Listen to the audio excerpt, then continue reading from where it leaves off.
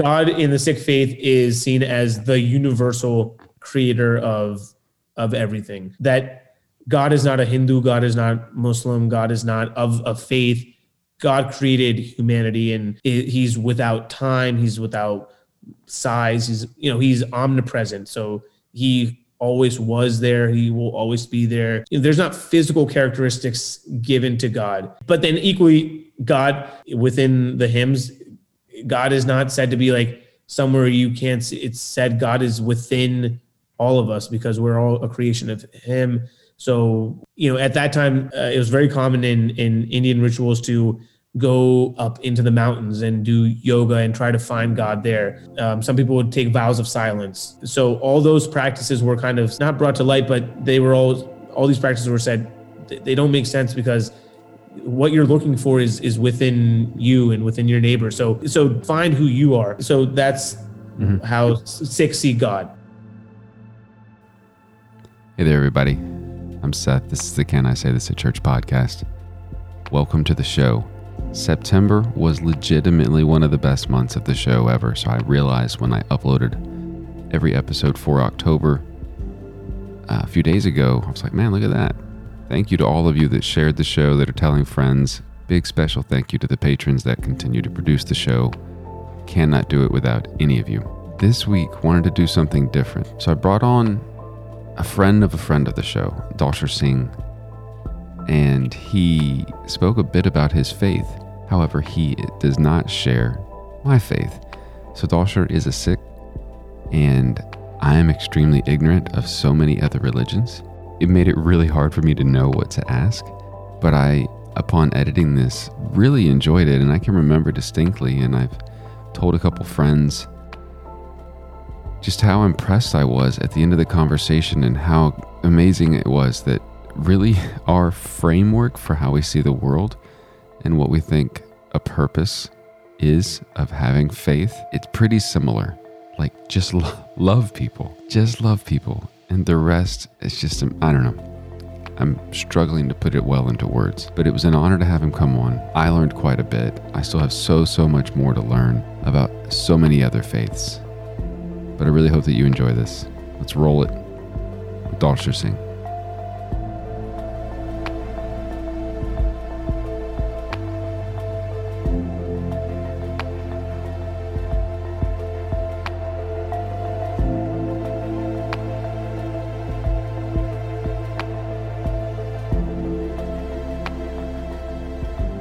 Dalshir Singh. I say that right? I did it? Absolutely, yep. I did it together. Welcome to the show. And before we get going, I would also like to just say, Bo, I'm sure you'll listen one of these days. Maybe today. See how I did that? I made it like a self-fulfilling prophecy. The day he listens is the day he listens. So I'm so thankful for Bo for putting me in contact with you. I've enjoyed our brief chats a bit. I've also enjoyed the space that you gave me because I know we were supposed to speak months ago and I fell off the face of a planet intentionally. Welcome to the show. Thank you for your patience, and I'm glad you're here, man. I appreciate you setting this up and having a chance to talk with you.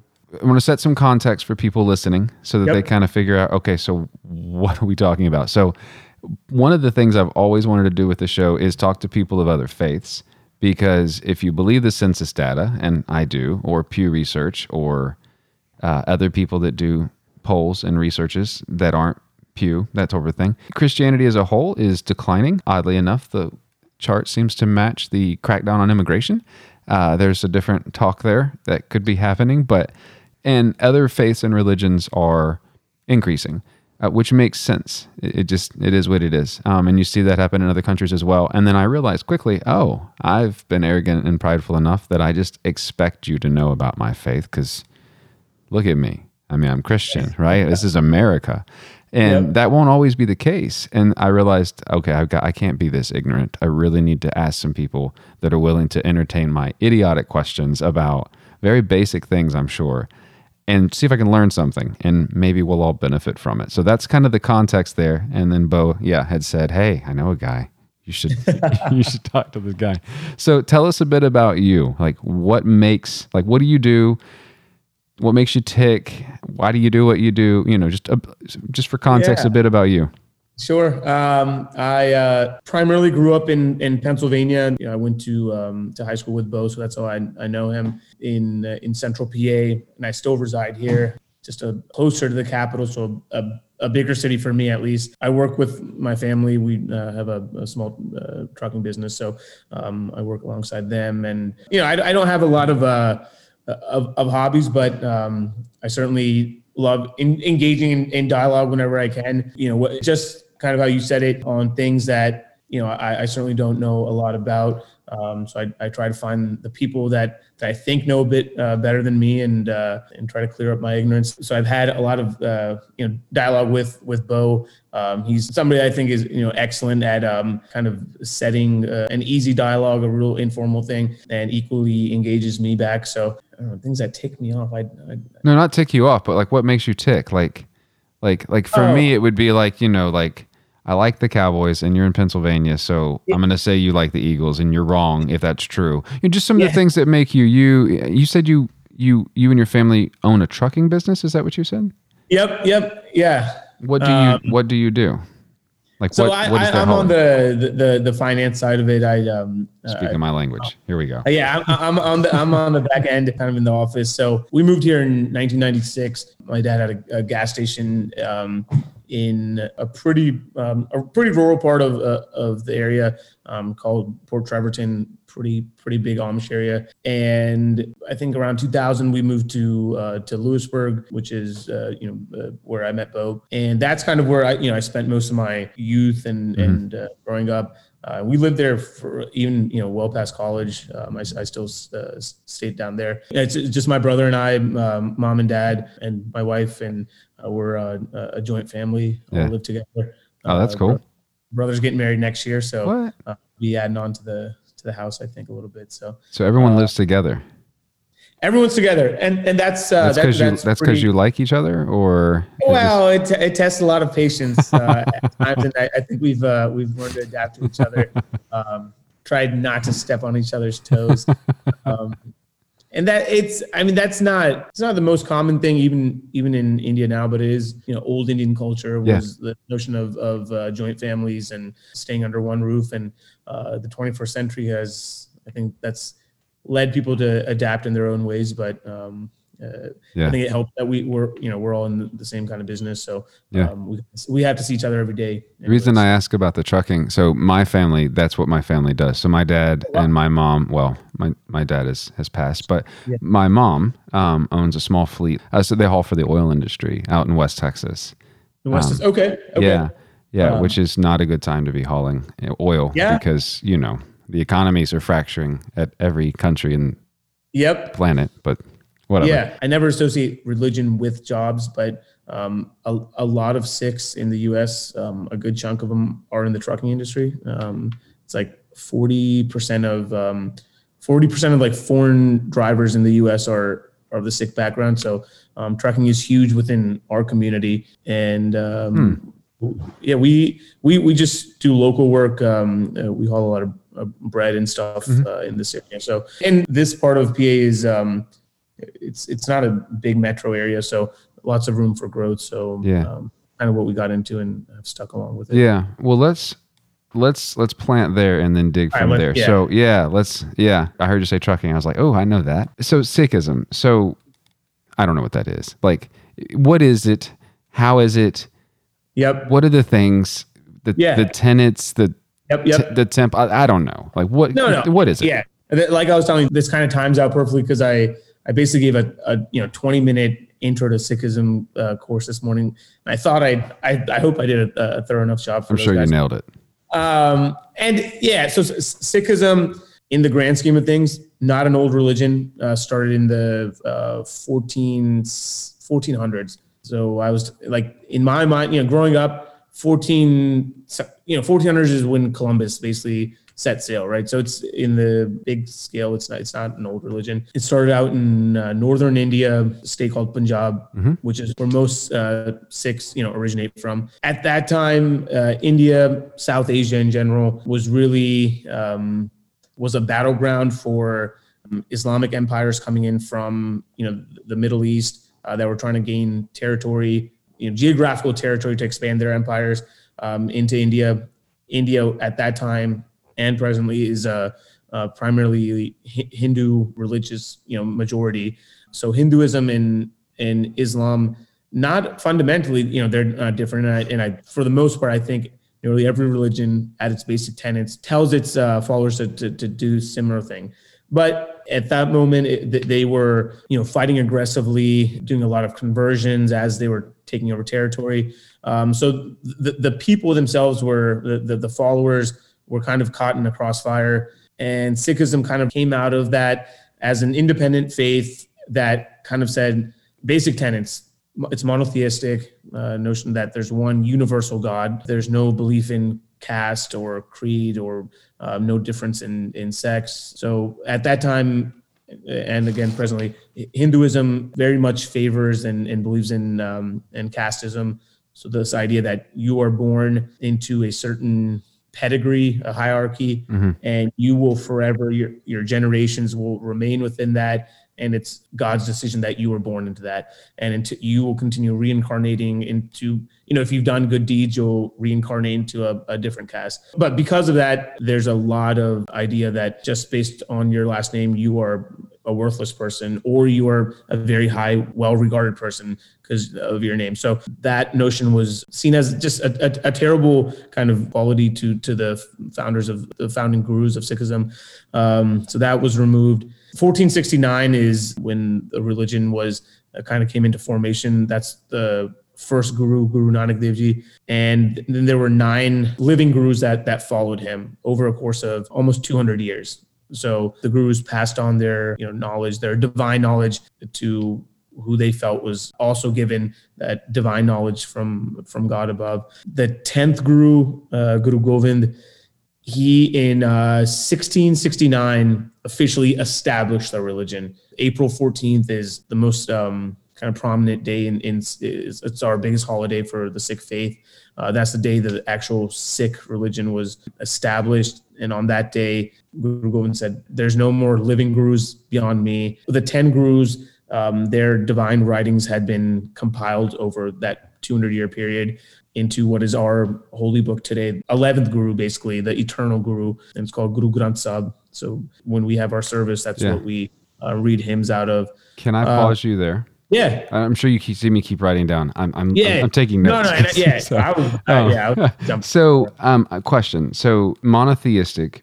No, I'm going to come back to that because that's a much bigger question. So for gurus, does that correlate at all to like my faith? Like, is that like the Pope? Is that like a pastor? Is that like the Dalai Lama? Like, I know Dalai Lama is not Sikh. You know what I mean? Like, is there a correlation at all? Right. So the 10 gurus were not seen as, even though they were in human form, they were seen as having received direct divine knowledge from God. So, they were really the Sikh equivalent for us of, the Son of God, say Jesus. Okay. So they are the highest figures in the Sikh faith. That's they are who we see as sent by God to, better the world by giving that divine knowledge to the average human. But at the same time, they preached against the idea of ritualism. And in other faiths, there's a lot of pray to deities and other items like that. There was an idea that, even though we're physically here, don't pray to us. We just have the divine knowledge that we're passing on, but we are not to be prayed to. It's the thought that we're bringing out that you should be, taking in yourself and kind of bettering yourself. So that's kind of the correlation, the equivalent in the Sikh faith. Okay. And then the 11th guru, what was the name of that? So that would be like the equivalent of like the Bible or the Torah or the Quran or the... Exactly. Yep. Okay. So it was called a Guru Granth, and Sahib. Every guru ends in Sahib. Sahib just means is just a word of respect, and Granth means compilation. So it's 1,430 pages, all in poetic form. All the hymns are read out of it, and it all rhymes. So that's what we is our equivalent of the Bible, of our holy book. Okay, I think if you ask, well, it's going to be it varied. So Yeah, here we go. So in my faith, there are multiple different sects, I'm going to call, so we've got, Catholic, Roman Catholic, Sure. Greek Catholic, Eastern Orthodox, Protestant, and then inside there's 37 other thousand denominations. Yep. Is that the same theme in Sikhism or no? So there shouldn't be. The Sikh philosophy says all humankind is the same. There's no difference between any one person to another. There shouldn't be. So it should be just a universal Sikh faith. But and this kind of gets at what you're saying, the uncomfortable truth that we kind of always gloss over, that cultural element of India, idea of casteism. India still does have a big race issue. So the darker you are, that just means you do more outside labor in the sun. So all those things were still prevalent in the people of the Sikh faith, well beyond the 10th group. So now, presently there's Sikhs, and then there's within Sikhism, there's like 7, 8, maybe 10 different kind of branches of it that are constantly fighting with each other on their approach to things and their kind of takeaway. So I grew up knowing, there's different sects within Christianity, and I still don't know 100% the basis for each of them, but I know there's historical context, and most of them are arguments. Yeah, and so that's true about Sikhism.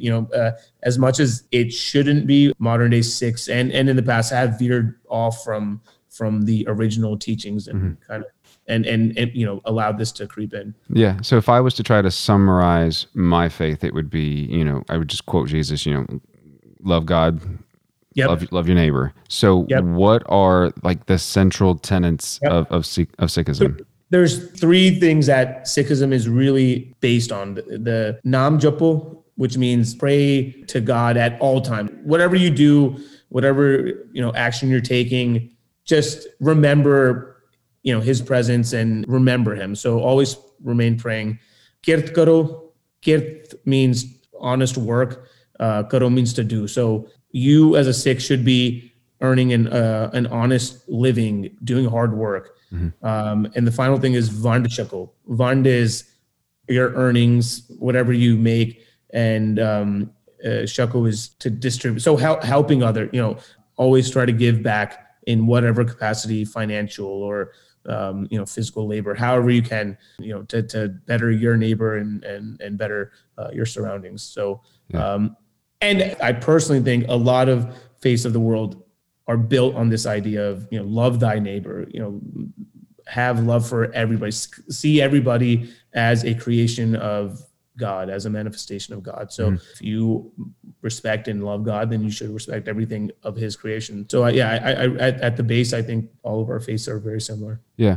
So this will be a political question, but only because as I relate it to what you said about the caste system. So the caste system seems to be like an overtly political structure, and I mean political, not as party, not like Democrat, Republican, or I don't know what the parties are in India. Exactly. Politic by group of people. Is Sikhism then, or see, I did the thing. Sikhism, is that, so the way that, in my faith, Jesus would protest things in a way that were subversive against power structures. Is that a similar thing? Like, is it an overtly or even a subliminally political faith or no? Well, it was an overt, it was a direct, not maybe a challenge, but a direct call out and recognition of, really the poor basis to judge somebody, based on caste. So, when it was established that Sikhism doesn't believe in caste, it really got a lot of Hindus and Islam doesn't have a caste system, but really people that were ostracized from their communities, seen as lower caste, they kind of migrated over towards the Sikh philosophy because they were neglected, so they saw that, all right, there's some degree of equality here. So it really was a slap in the face for the Hindu majority at the time that was really controlling the southern half of India. and same the Islamic kind of empires that were coming into the northern part of India, that also, they really at that time had no tolerance for maybe other faiths. So they were very aggressively converting even Hindus. So it was a challenge to both of those faiths. Yeah. How does that correlate then to Sikhism in like America or maybe in Britain or Australia, like, you know, where the religion is growing? Yep. Because at least in my faith, they're addicted to power and politics. Like, so, like, how does that bring itself over to Pennsylvania or Virginia or, I don't know, New York or wherever? The majority of Sikhs in America, the majority of them are still first generation, a little bit of second generation. There's older families in Canada and in California that came like in the late 1800s as laborers. So there's a marginal amount that might be on third or fourth generation. So those aside, the majority of people basically have come straight from India over to Canada or the US or England. So they've brought their mindset with them, and at the same time they're trying to converge it with what they consider the American lifestyle or American mindset, but they still hold on to casteism and these kind of bad notions within the faith. But then, as I'm a second generation, within second generation that have been born here, and maybe because I didn't have as much of an exposure to a Sikh community growing up, we didn't have anything in Central PA. Maybe I'm not the norm, but I think I am. Second generation, third generation, they're veering away from that idea of casteism, because in the US, everybody's got to work. Like, you don't have labor working for you just because you're in a higher caste. Like, everybody's got to work for their dollar here. So that is going away within newer generations, and same in Canada, and which is a great thing. That's getting back to principles, getting back to kind of the founding tenets. Yeah. Do you think there's a pressure for, I would assume, your father as the face of Sikhism for you? Like, I gotta be on my game because if I was the only Christian in where I live, I'm the only representation of my faith to my kids and to my community. Whereas, like, son of a gun, like, oh man, is there any pressure at all like that? Do you feel like, on those first generation? I really don't. I don't think my dad ever took that on and saw himself as an ambassador or somebody that has to go out and explain himself. One thing that really affects a lot of not just Sikh faith, but Asian communities, I think foreign communities in general in the US, especially first generation, is and was this notion of just keep your head down, work hard, don't engage anybody in any conversation because you don't want to create any issues. We didn't have that case because I think we moved here at such a young age. Between my brother and I, and it was such a small school, so we knew everybody, and maybe our personalities allowed us to maybe have a better dialogue with everybody. But in like a place in California, like where there's a big Sikh community, even those guys, like first generation, will still say, "Hey, just work, don't cause issues." So, and that's maybe that's why they don't feel like we don't need to be an ambassador of the faith, because as long as we don't get asked about it or we don't need to talk about it won't cause any issues. I don't want to have to explain what I am, which maybe we'll come back to this, but that's also led to a lot of the issues Sikhs in America face with just misunderstanding by other people, because, I think, whatever effort Sikhs needed to do to explain themselves really wasn't being done. What do you mean misunderstandings? Let's just go there. We're there. We can come back to the other questions. Yeah. I mean, the most prevalent thing you'll notice about Sikhs is the turban. I mean, there's no two ways around it. I'm not gonna lie, I wrote that down as a question. Yeah. So I mean, the turban was brought into the faith by the gurus, because in the 1500s, 1600s, 1400s, turbans were worn only by basically kings and princes, so people of royalty. And again, another kind of subversive, political kind of motive was, hey, we should all feel this way. So everybody wears a turban. Then second notion is, all right, if you're wearing a turban and you're standing in a crowd of 1,000 people or whatever, you will get recognized. So you have to have that confidence in saying, all right, I want to be recognized. I want to be, I want to represent the Sikh faith and the principles. So here I am. So Sikhs, once you do become baptized, you're not allowed to cut your hair. It's seen as a gift from God. So like forever, forever. Yeah. So if this happens to you, is that the opposite of a gift from God, it's just life? This is the truth. It does. It happens. My grandpa, towards, when he was like in his 60s or even like his hair was like, he had lost most of his hair. I feel his pain. So he had like a really thin ponytail, like it was really thin to the point, you didn't need to do anything with it. But the idea was, hey, if you have long hair, it's practical to not just keep it out of the way. Yeah. And so this is a tidy way of keeping your hair up. So the present day Sikhs problem, the misunderstandings. This was the conversation I had this morning. 9/11 was by far the most significant time for Sikh history in the U.S. That was, prior to that, there wasn't really, Sikhs were just a passive member of American society. Nobody really discussed them because they just did their work, and there wasn't any conflicts within the community. They weren't at a high political level. So it was just another small community, within the U.S. And then 9/11 really put a spotlight on, hey, these guys with the turbans, what, are they from the Middle East? And so from that point till now, really, it's been a conscious effort by the community to better explain, hey, this is our identity, this is who we are, and not to say, hey, we're this, so the guys you're looking for are somebody else. Not to push blame on anybody. So try to enlighten on all faiths. So that it's kind of a twofold project. But the last maybe 10 or 15 years, I think leaders within the faith have done a much better job of engaging their local communities and engaging on a national platform, of trying to get stuff out, maybe into, I remember when I was in history class, or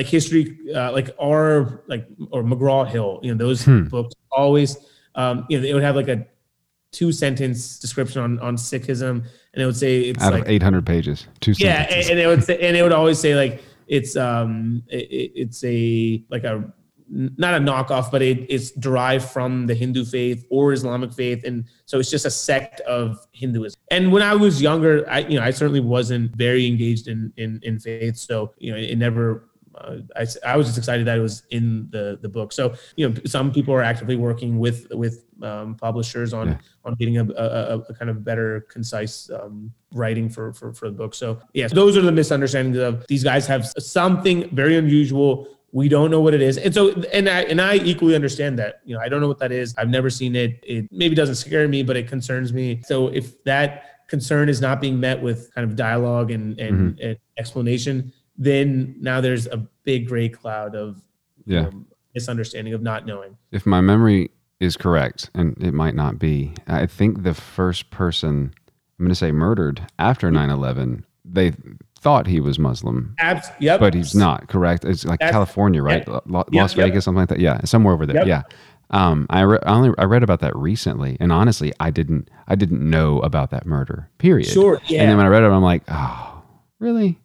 Yeah. Can we just not hate people? I think it was Can we just September 15th? And that, the guy had a gas station, was working there, and the guy who murdered him thought he was Middle Eastern. Like he didn't know. And even if he was, that doesn't make it okay. Yeah, exactly. So so that was at that point, like Sikhs were scrambling to say, man, we need to start talking about our image and just explaining who we are. Yeah. So that's why that was a kind of a pivotal moment, and maybe that led to the chain of maybe some positive change. Yeah. In the guru, so from first guru to say fourth guru, like, is it just step 1, step 2, step 3, step 4? Or is it something where like the second guru, you're like, well, that's different than the other one. And then like the sixth guru, you're like, yeah, that's also a little bit different. Yeah. Or no, is it just kind of consistency and you're like, yeah, this jives. Like, yep. So the belief is that it was really the same, not soul, but the same divine knowledge,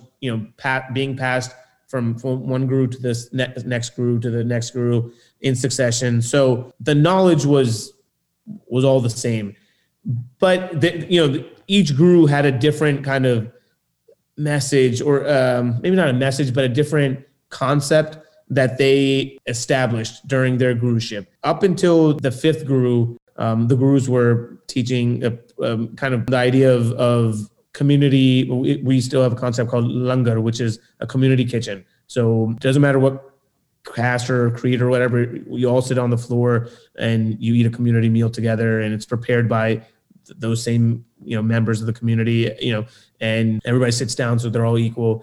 So the sixth guru, he introduced a martial art into the faith, and he introduced this idea that you should be a saint and a soldier. So soldier in the sense that you should be able to defend yourself against oppression. You should defend others that are being oppressed, whether that's vocally, whether that's politically, whether you're physically defending them. So Sikhism has 5 articles of faith. There's a bracelet that a steel bangle that we wear. That's an idea that God is infinite. There's no starting, no end. It's supposed to remind, every time you see it, if you're doing a bad deed, it's a reminder, hey, don't do something bad. But one of the ones that really gets questioned a lot, even, especially now, is once you become baptized, you're supposed to wear a dagger on you. At all times? At all times. Huh. The dagger nowadays is like a 4-inch dull blade. I mean, it is symbolic, than actual dagger. It's a butter knife. So, but the what it's symbolizing is this idea of you constantly being ready to defend in the time of need. And some people wear a 4-inch one. Some people wear, I've seen really small, like 1-inch ones that they wear as a necklace. And so, they're symbolic now, but during, the time of the sixth guru they were, battling these massive empires, like having actual battles, essentially there were Islamic crusades. And so there were big battles. And so at that time, it was a practical idea to be able to defend yourself. 10th guru that ultimately established the faith, he also had this kind of notion of always being ready to defend whenever you need to. So 1 through 5 was, I wouldn't say passive, but it was more on humanity basis and how to, with love, kind of help your neighbor. And then maybe 6, 7, and 10 were more about how do you physically defend in a time of need. So there was some of that discrepancy. Yeah. You've referenced baptism into the faith many times, so a couple times. So what does that look like? Like, how is that different from what I would call baptism? Sure. So say like what I know about Christian baptism, and it might be different in different sects. As I understand it, when a child's born, I've seen the process of a child's baptism. That's one way. Yeah. Yep. That's what. Sure. That's not our way, but that's one way. Yeah. So in Sikhism, you don't get baptized at birth or at a certain age or something. It's when you are comfortable to make that commitment of, once you're baptized, you can't drink alcohol. You can't eat meat. You have to become a vegetarian. You can't smoke. You can't cut your hair. So those are the big restrictions that, as just a normal person, you have to really commit yourself, saying, all right, I'm ready for this because I want to, really take on my faith and wear it on my shoulder. And then, I've seen people that get baptized when they're in their 80s and they've lived their life and now they found their spiritual enlightenment. And so before baptism, you can do all those other things. Before baptism, you can do whatever you want. You can, yeah. And it's not, again, it's the opposite of Rumspringa. I don't know if you're familiar with it. It's the opposite though. Yep, exactly. So, and those vices are just like in any faith. I mean, faiths guide you into staying away from vices, and ultimately, anything in overabundance is bad for you. Yeah. So, and it's abstaining from alcohol or abstaining from meat, it's maybe more of a mental burden than a physical, than what it's meant. So it's meant to just check your your mental strength and your dedication to faith.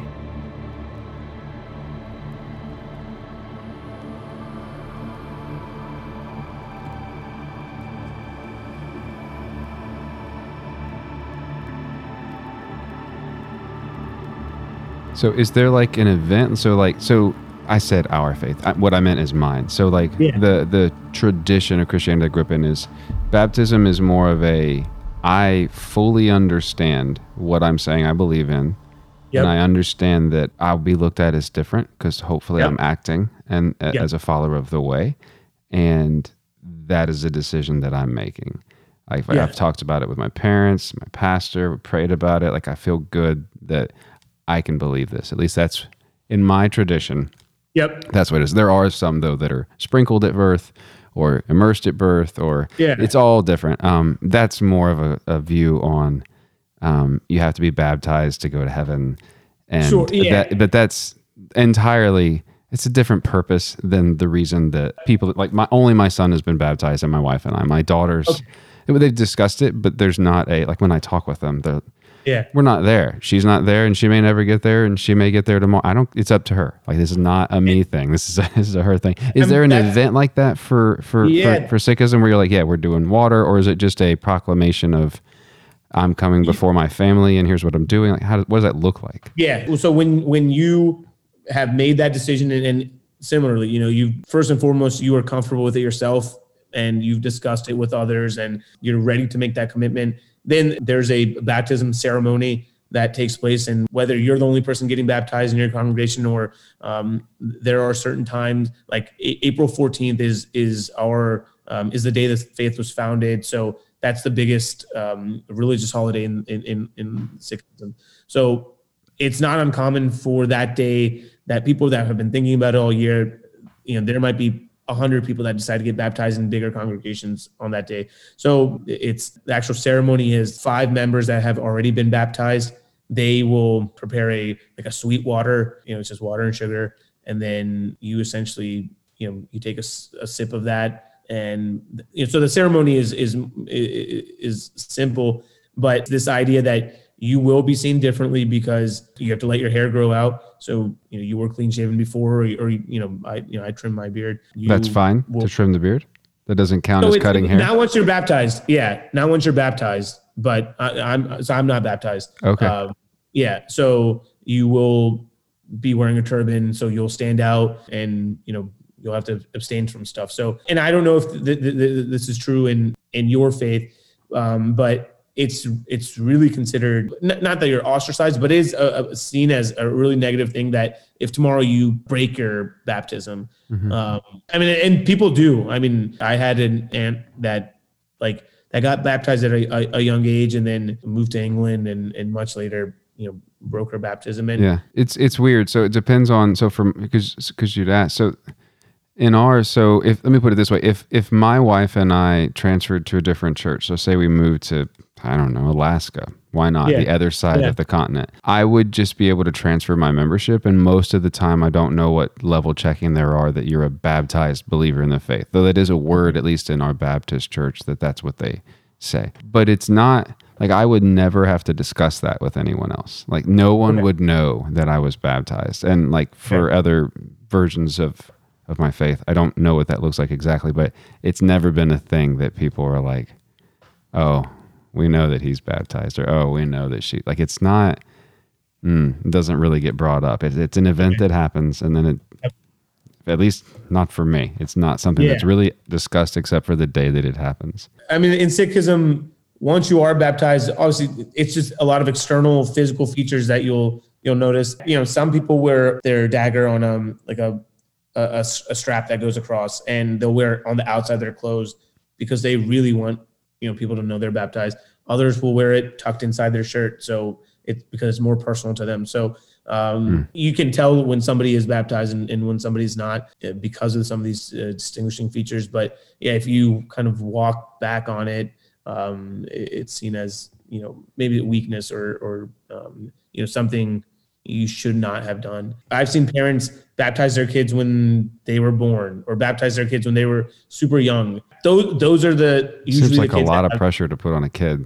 So that's all, especially in Western countries, when you have no idea why your hair's long and why you wear a turban, and you're entering, the fourth, fifth grade, and at some point you're going to get asked, "Hey, why do you look like that?" Yeah. And so those are the kids that become most disconnected with the faith, and ultimately, maybe at some point, much later down their life, they reconnect. But it's a lot of pressure for those kids.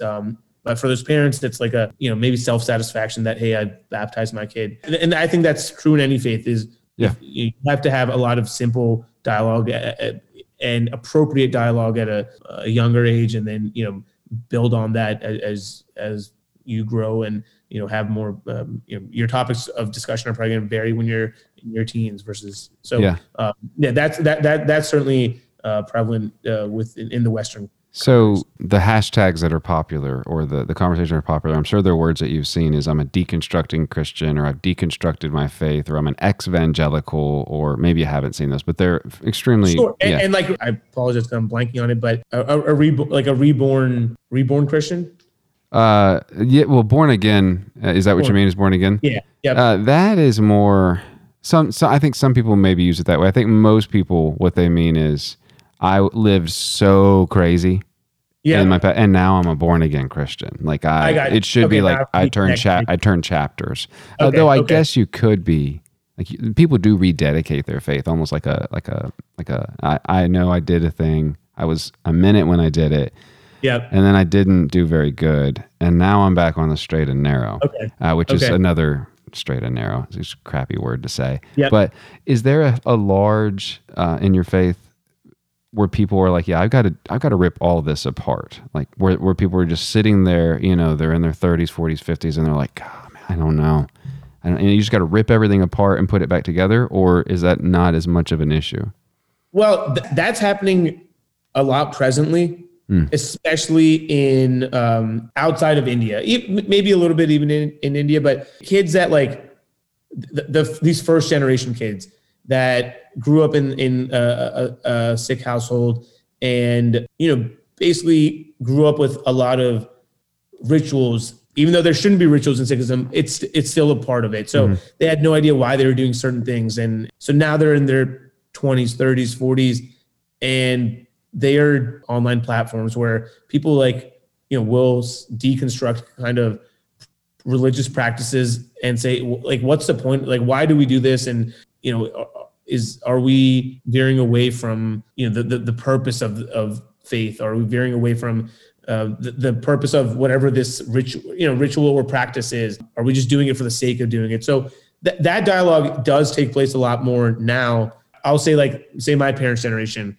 that were in India, that would have never taken place, because it was, you just do and you don't ask. And they did, they just did. They passively practiced the faith because it's cultural and religious. So, but yeah, now as people have understood this idea of, hey, I can ask questions, and that's certainly is that embraced? Because I've found, and that's part of the offshoot of this show, is sometimes that's embraced, and other people are like, shh, we don't talk about that. Yeah, it is embraced, or it's not in certain pockets of maybe congregation that is not more educated, but just just open to understanding. Like, and there are congregations like that, and I'm sure there's congregations even in Christianity that are more orthodox versus not liberal, but just have a more global kind of, or the ones that are married to dogma. Yeah, absolutely. Yeah. So where I grew up in Lewisburg, there was no other Sikh family except one. This guy moved here in the 70s, and he was a professor at Bucknell. He was an economics professor. So when we met him, he was like, we were in middle school, and he was in his 60s, 70s, a much older guy, but was a scholar in the Sikh faith, wrote a ton of literature, and a brilliant guy, but had such a practical approach to Sikh religion. And so we'd go over and he had this, he had the Guru Granth Sahib in his house. That's a lot of people, Bible, a lot of people I imagine have a Bible, some edition of it in their home. In the Sikh faith, most people don't have the Guru Granth Sahib at their house because every morning you're supposed to read out of it. So you have to open it up but because it's the eternal guru, you can't just leave it on a bookshelf. So it has to have you have to keep it in a respectful manner. And then you're supposed to open it up to a random page and read that hymn. And so that's supposed to be, God's message to you that day. So it requires work. And then every night before you go to sleep, you're supposed to kind of close it up and do your evening prayers. And a lot of people are scared because they think they're making mistakes. So a lot of people don't read out of the Guru Granth Sahib. They don't read out of it. They just go to church on Sundays and have the priest read out of it. So is there no Bible app or Guru Granth app? Yeah, there's a ton of apps now that are people that use them, that engage with them, love them because they translate into English. First of all, they give phonetic pronunciation of the word. So in English, so even if you don't, if you can't read the language it's in, you can read it phonetically and pronounce it. So there are apps and people use that. But this guy would he would open it up and when he would open it to a random page, he would because his fingers were wrinkled out, he lick his fingers and open it up just because he was this is my religion should be a friend, God is a friend of yours. And so he would read it and then he would translate it into English for us. Great. So my upbringing with the Sikh faith was really molded by him. So I had a much more open approach and kind of try to understand reasoning and logic behind what we do. But then out in California, there's huge temples that bring in, millions and millions of dollars a year because they have huge, congregations. Yeah. Those guys, unfortunately, they don't want questioning of anything. They have a system in place. It's a business. Is that what you're saying? It's a business. Yeah. And it is, that's true in every faith, I imagine. But yeah, there's definitely a business, I think, to every church. They pay people. There's a building. There's a mortgage. There's an electric bill. There's a water bill. Yeah. Yep. Yeah. What does church look like for you? So you go to the temple, and more. The question I've had in my head for a few days is if I showed up to worship at a Sikh service. Yeah. I don't know if service is the right word. Would I know what is happening? As a bystander, would I stand there at the back and be like, yeah, I see what's happening here? Or would it be I don't know what these people are doing? Because to be honest, I've been to some Christian churches where I'm I have no idea what these people are doing either. So Sikh Gurdwara means, Guru means, enlightened, somebody that has the, enlightened message of God. So that's a Guru. And Dwar means door. So it's the door into getting this enlightenment. And most Gurdwaras they're supposed to have 4 doors, one on each side of the building. So this is the building. Okay. Yeah, the building, and that's just so you're calling the building the Guru. We're calling it the door into where the Guru lives. Okay. So and the Guru is the book. The Guru is the holy book. Okay. And so it's supposed to have 4 doors. The idea being that it's open to anybody of any faith, of any creed, of any sex, doesn't matter. Everybody's in. And so what you would see, Gurdwaras in the U.S. will have a area that will be where the community kitchen is, where the meal is prepped in the morning. It's once service is over, everybody sits down and kids will volunteer to pour food out. Everybody partakes in it. In smaller churches like our Gurdwara, it's services just on Sundays, just because of the limitations of the congregation. So it'll be for 5-6 hours.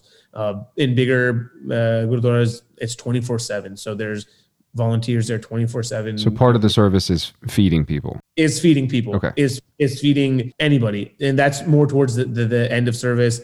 The actual service is the Guru Granth Sahib it's supposed to be elevated above everybody. Everybody sits on the floor. It doesn't matter what's, men and women sit wherever they want. And so the Guru Granth Sahib is in the middle, the back middle of the room, right? and it's kept on a podium or an elevated base, and the priest sits right behind the Guru Granth Sahib, and it's opened up, and he's reading out of it for some portion of the service. And really, that what he's reading out is when he opens it up to a random page, and he'll read out, whatever the hymn of the day is. And then a majority of the service is singing of hymns. So there will be one, two, it's usually two. There's instruments that are used in a lot of classical Indian music. It's a harmonium, which is basically like a piano with based on air, and then a set of drums.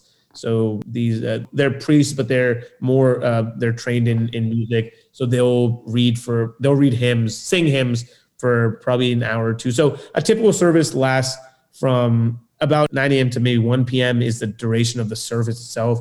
Then 1 p.m. onwards is this meal. So if you walked in and I actively try to bring in people of any faith into at least our Gurdwara, and I'll give them a guided tour. Some Gurdwaras are great about this, that have kind of adapted to engaging their neighbors and community. So they'll have an English translation everywhere. So like one thing, everybody has to cover their head at all times. So whether you cut your hair or if you have a turban or your hair's covered, great. I would say maybe in the US, 60% of Sikhs don't have a turban because they've assimilated in however they felt comfortable. So they've cut their hair. Is that okay? It's okay because they haven't committed to baptism yet. So Sikh ideology, Sikh philosophy says you're not made a Sikh by your turban. You're not made a Sikh by having a long beard, or you're not really made a Sikh by saying I'm baptized. Like Sikh, the word itself means student. So you're an ever evolving student. You're constantly learning. But then culturally and politically, people are saying it's not good. Like you're veering away from your identity. But regardless, a lot of guys, so there will be handkerchiefs or something to cover your head. It doesn't matter. Like a ball cap would be fine, or disrespectful. Yeah. Oh yeah. Just the idea. Yeah, the idea that your head is covered. Everybody sits on the floor. A lot of Gurdwaras now have put seating in the back for elderly or somebody that can't physically sit down. And then there's certain Gurdwaras, like their committees that the committee that runs the Gurdwara, they'll say no. Sikh faith was never meant to have people sitting, so everybody has to sit down. So, but yeah, a lot of Gurdwaras have adapted and put signs in English everywhere of, hey, when you walk in, everybody has to take their shoes off. And it makes sense why these things were brought in initially is, all right, everybody's sitting on the floor, and if you don't want to make that area, the congregation hall, dirty because everybody's sitting there. So you take your shoes off, you cover your head. And then a lot of Gurdwaras now have put up like TVs or projectors on the back wall or somewhere, that when hymns are even being read, they're being translated into English right away, because a lot of kids born here don't speak the language. What is the language? Punjabi. Punjab is the state that Sikhism originated in. So Punjabi is the language. Actually, but then the Guru Granth Sahib is composed of like 5 different languages, languages that were prevalent at that time. Like Sanskrit is one of the oldest languages in the world. A lot of Hindu, their books of faith are written in this language.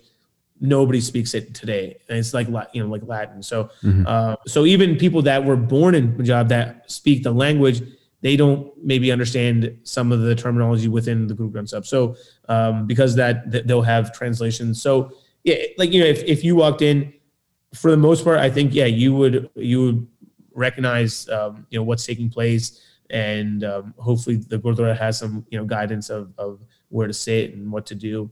Do you feel like Sikhs would be also equally like, yeah, I can see what's happening if they came to like a Christian church or a Catholic church? I mean, I really do, because I've had an opportunity to, when I was younger, my best friend, his dad was a pastor. So in Selinsgrove, so I went to 2 services with him. Maybe because maybe I understood English. So like, I kind of just went with everybody. But I've seen services, singing of hymns takes place, and the the preacher will give a sermon. So yeah, I think six would, for the most part, understand, hey, this is what's going on. Yeah. I want to ask some practical, I guess, dogmatic questions. Yeah. So you talked about monotheistic religion. Yep. So does God have attributes, a name, personality characteristics that are consistent? Doesn't matter. And then, so is there an afterlife? Is there an hell? Is there a heaven? I don't really care what words you give that. All of the existential questions that people are like, oh, these matter. Yeah. That I've glossed over for an hour. So God in the Sikh faith is seen as the universal creator of everything. That God is not a Hindu, God is not Muslim, God is not of a faith. God created humanity, and he's without time, he's without size, he's omnipresent. So he always was there, he will always be there. There's not physical characteristics given to God. But then equally, God within the hymns, God is not said to be like somewhere you can't see. It's said God is within all of us because we're all a creation of him.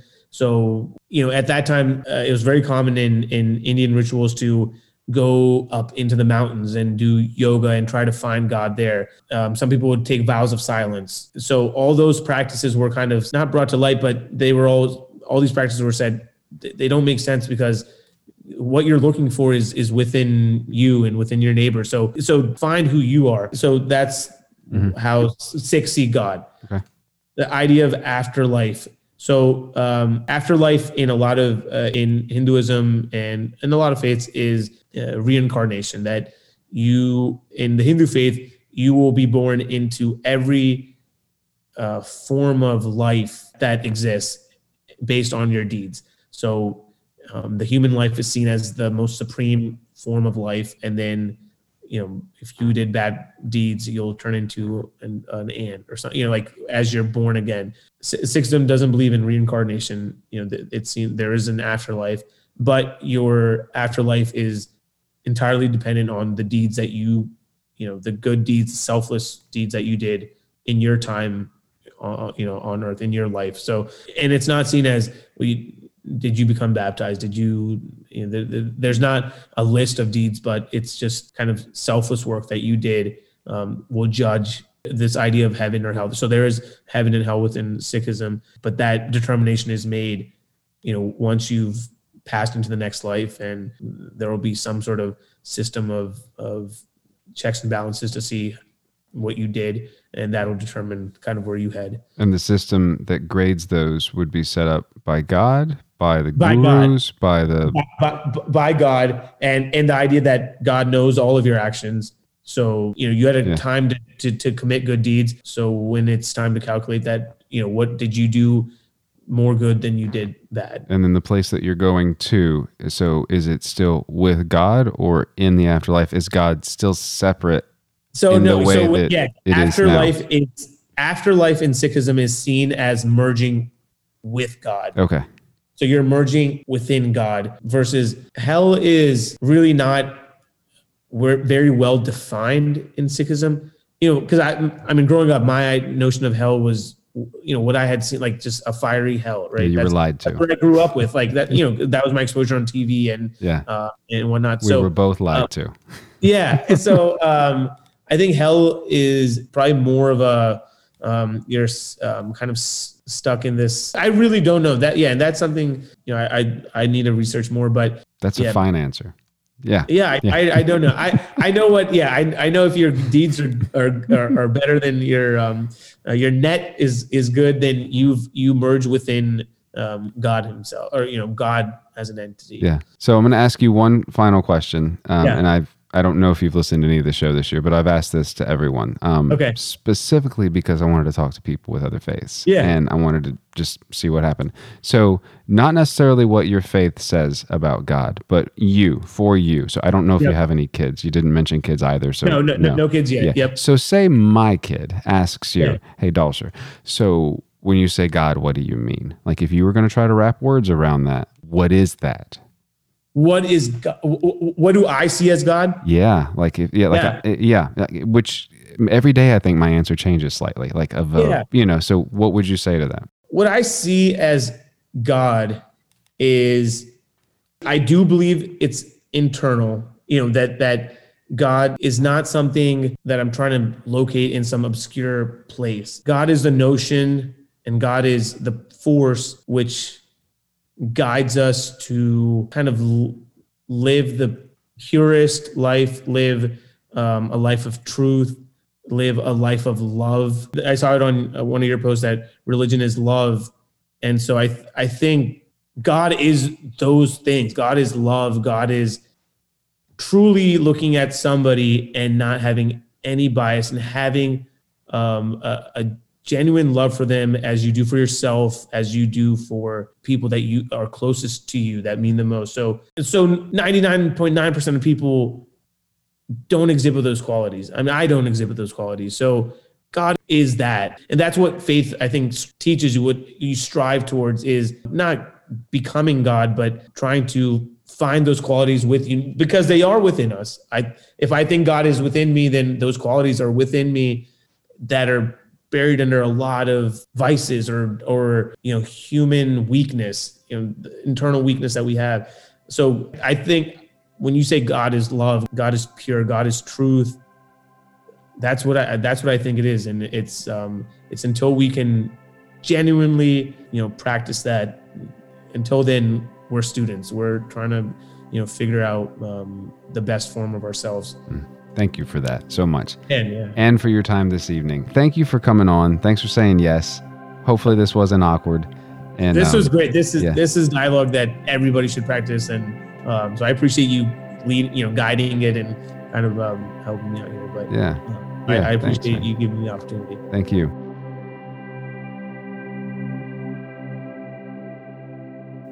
I want to encourage you to dig into faiths that are not yours. I've spent a considerable amount of time this year reading Hebrew and Muslim texts, and it is not making my God any smaller. I'm finding a lot of truths in those traditions that I did not know were there prior, and it's making Christ so much bigger. I encourage you to dig into that if you have the time. Maybe find someone, a friend of a friend, and sit down and have some coffee with. 6 to 10 feet away from each other, but sit down and have some coffee with. And just talk about God in a way that is not interested in proselytizing. It's been eye-opening for me. Huge thank you again to Salt of the Sound for their music this week. I hope and I pray that you know how beloved you are. We will talk soon.